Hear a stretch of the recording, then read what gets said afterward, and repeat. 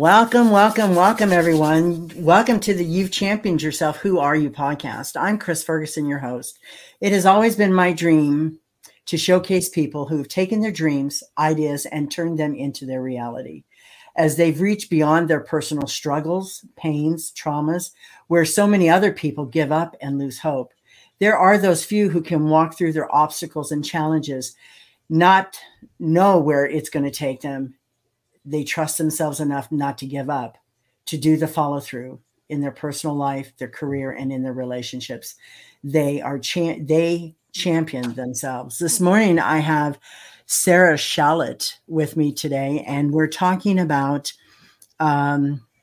kids. And so let's, welcome Sarah into the group, into the podcast. Good morning, good morning, good morning. How are you? Good morning. I'm good. How are you? Tired, but good. Tired, but good. So this morning, you talked about being a foster care parent. Can we talk about that? Absolutely. So my family has been fostering for about 5 years, a little over 5 years.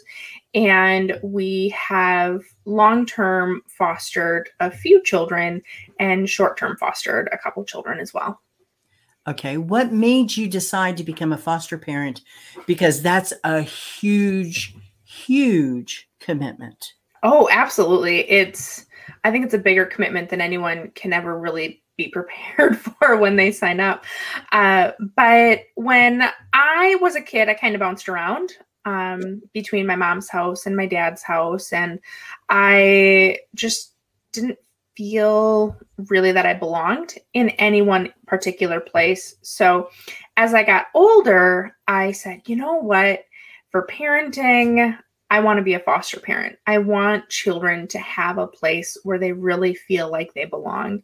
And lucky enough, I met a spouse who was willing to go on this crazy journey with me.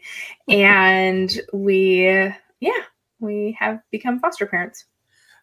I just want to honor you for that, because not a lot of people can do that successfully, because you're dealing with a lot of children with issues. Mm-hmm. And it's not the normal issues like they can't find their shoes or they don't know what to wear. They literally have traumas and pains in their life that they've endured at a young age. Their innocence was stolen. Mm-hmm. And so I have to honor you for being a foster parent, because not many people want to take on that commitment to those kind of kids. I mean, I know what it's like to be unwanted. I know what it's like to be unloved. And I know how angry I was as a kid at 8 years old. Mm-hmm. And so in dealing with the kids coming into the house, how do you help transition them into the home? So we have had children come into the home in 3 different ways. We had emergency placement, where we got a phone call and within an hour they were at the house. We had pre-placement visits where we got to meet the child and they came to our house for a weekend to see if we were a good fit.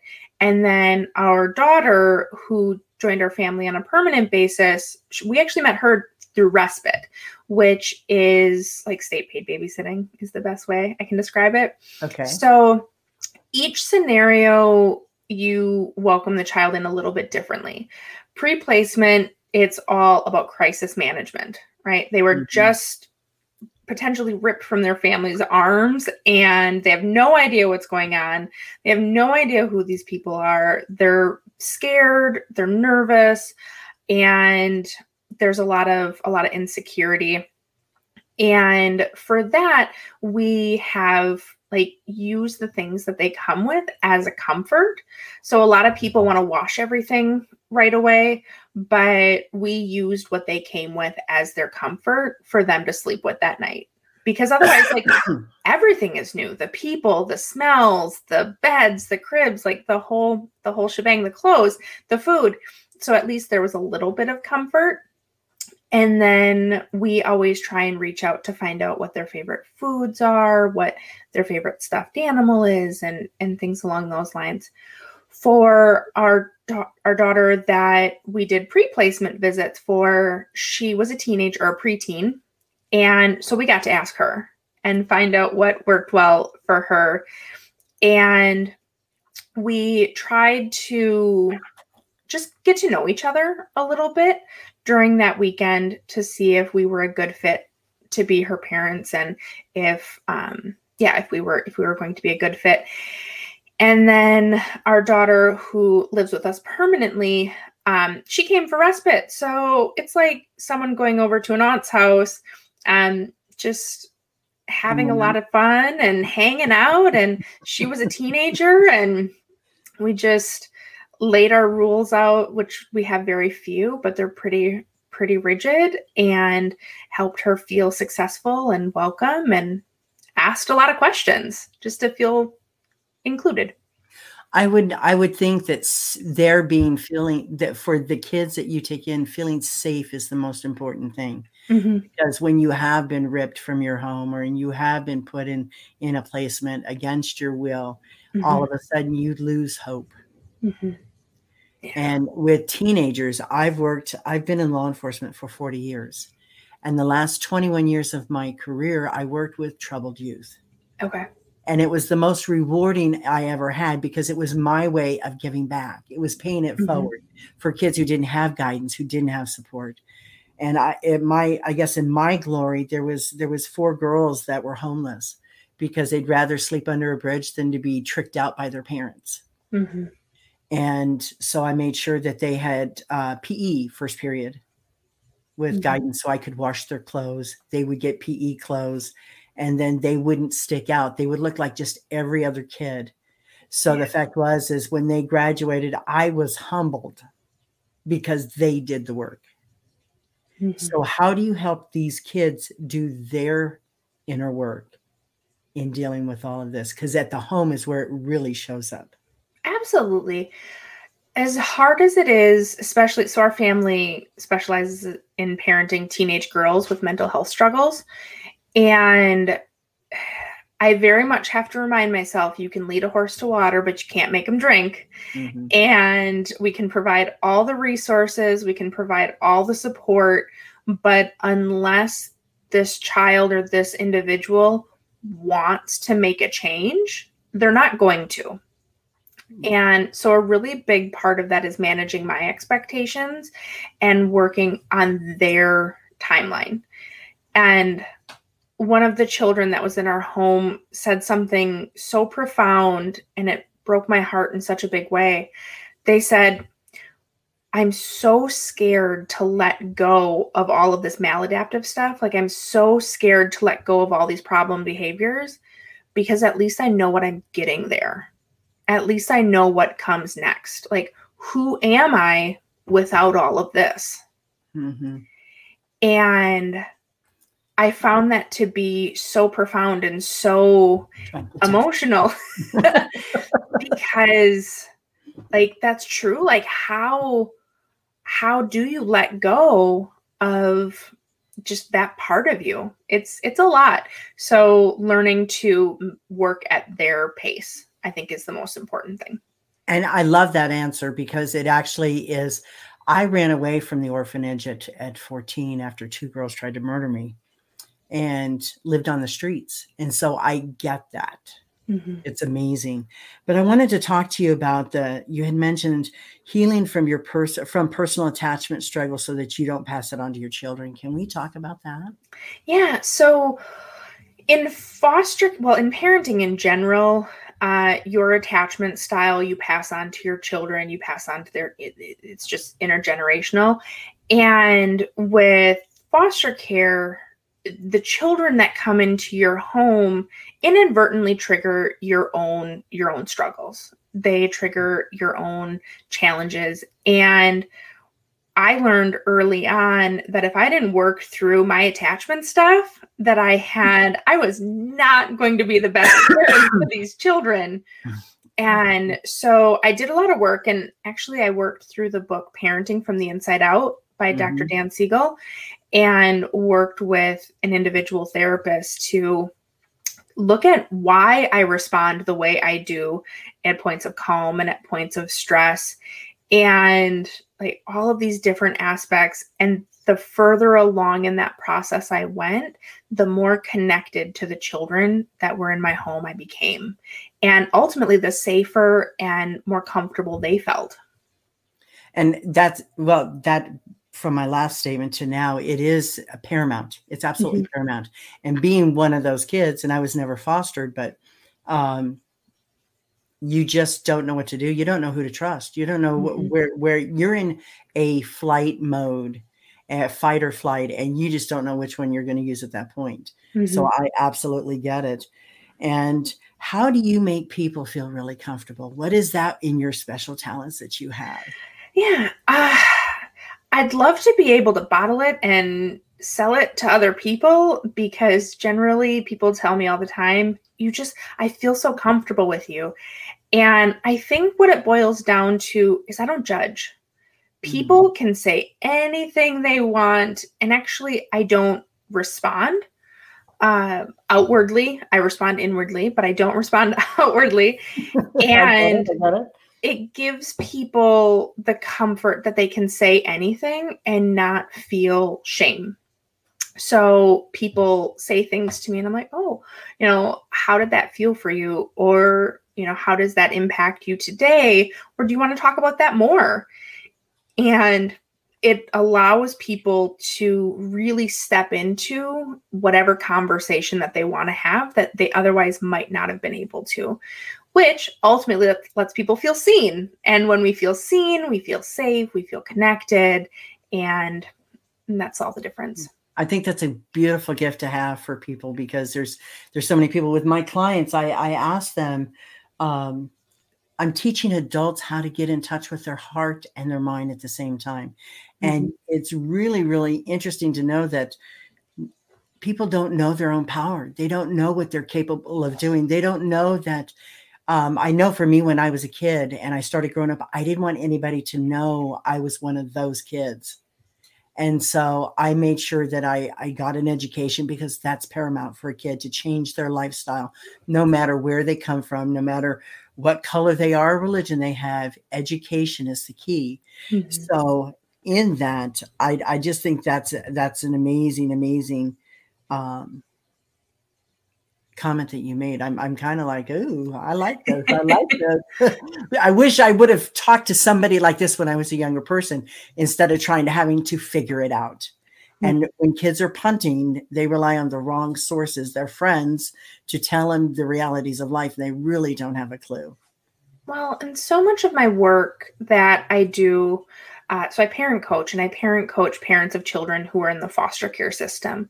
And I find that the parents of children who are in the foster care system had the same level of trauma as their children have, and sometimes even more trauma. And they've never had someone to truly just listen and not judge and help them have change talk to, maybe change some of their maladaptive behaviors, or change some of their responses, or change some of their thought patterns. And because of the children that we parent, we can't parent more foster children. There's just limits to caring for specific children. And so working with parents of other children who are in the foster care system is how I'm doing my best to make a difference for as many children as possible. And I appreciate that, but I get it. I try to help as many people. I'm a people person, and I'm all about serving. And it was getting kids through high school that had no idea they were capable of it. Even though I was the chief of security at the high school, it was like, no, you can do this. And they were like, how do you know this? And I said, I see it in your soul. I see it in your being. You just haven't tapped in. So I love that. And how do you go about helping people through their mental blocks and help keeping them from getting stuck? So I am trained in motivational interviewing. And it's an evidence-based modality that ultimately is asking really great questions and reflecting to people what they're saying. Because the reality is, I don't have the answers. And I tell my clients that all the time. I don't have the answers to how to change your life. I don't have the solution. I don't have a magic wand. I'm here to help people realize what they already know. And everybody has the answers in them. They just need to have the courage and support to take action to make a change. So I pretty much hold up a mirror and say, hey, this is what you think. Is that something that you want to work on and change? And they're like, oh my gosh. And it's like, yeah, this is you. This is all you. And in addition, it's also having someone care about you in a way that other people typically don't, because people look at someone who abuses substances or is chronically homeless or, insert any other struggle, and they judge. Yes. And I am a firm believer of everyone is one bad situation away from CPS involvement. So I'm not here to judge. I'm here to support. Well, there's so much truth to that too. But the other part about it is and it's like I always say, there's a difference between sympathy and empathy. Mm-hmm. Sympathy, I take on your issues and I tell you how to do it and what to do it. And when it fails, it becomes my fault. Mm-hmm. But with empathy, I always ask, or I always tell people, wow, that's terrible. How are you going to fix it? Mm-hmm. And by doing that, it stops that victimhood mentality and puts them in this mentality of empowering them to, how am I going to do it? Let's start thinking about that instead of the whoa, all kinds of craziness. Mm-hmm. And so I really appreciate, I love that. I love that. And the one other thing is when you talk about foster care and adoption, I don't think that it has a big enough voice. And when I saw your profile, and the reason why I was really excited for you to come on is because it's one of those subjects that people just don't talk about. People just don't know. And then when it all hits the fan and all of a sudden they have to make a choice in life, or their children decide, I'm tired of your ruling, I'm going to start being a behavior issue. It's a problem. And so then they just don't know. So I loved it. You're one call away from a crisis call for help for your children. Mm-hmm. And so that was amazing. When you, how hard is it for you when a child leaves after they've been with you for a while and you've made some progress in them in their life? What do you go through? It's excruciating. So I may get a little emotional here. Just giving you a heads up. Okay. We've had 3 children leave our home after a variety of times.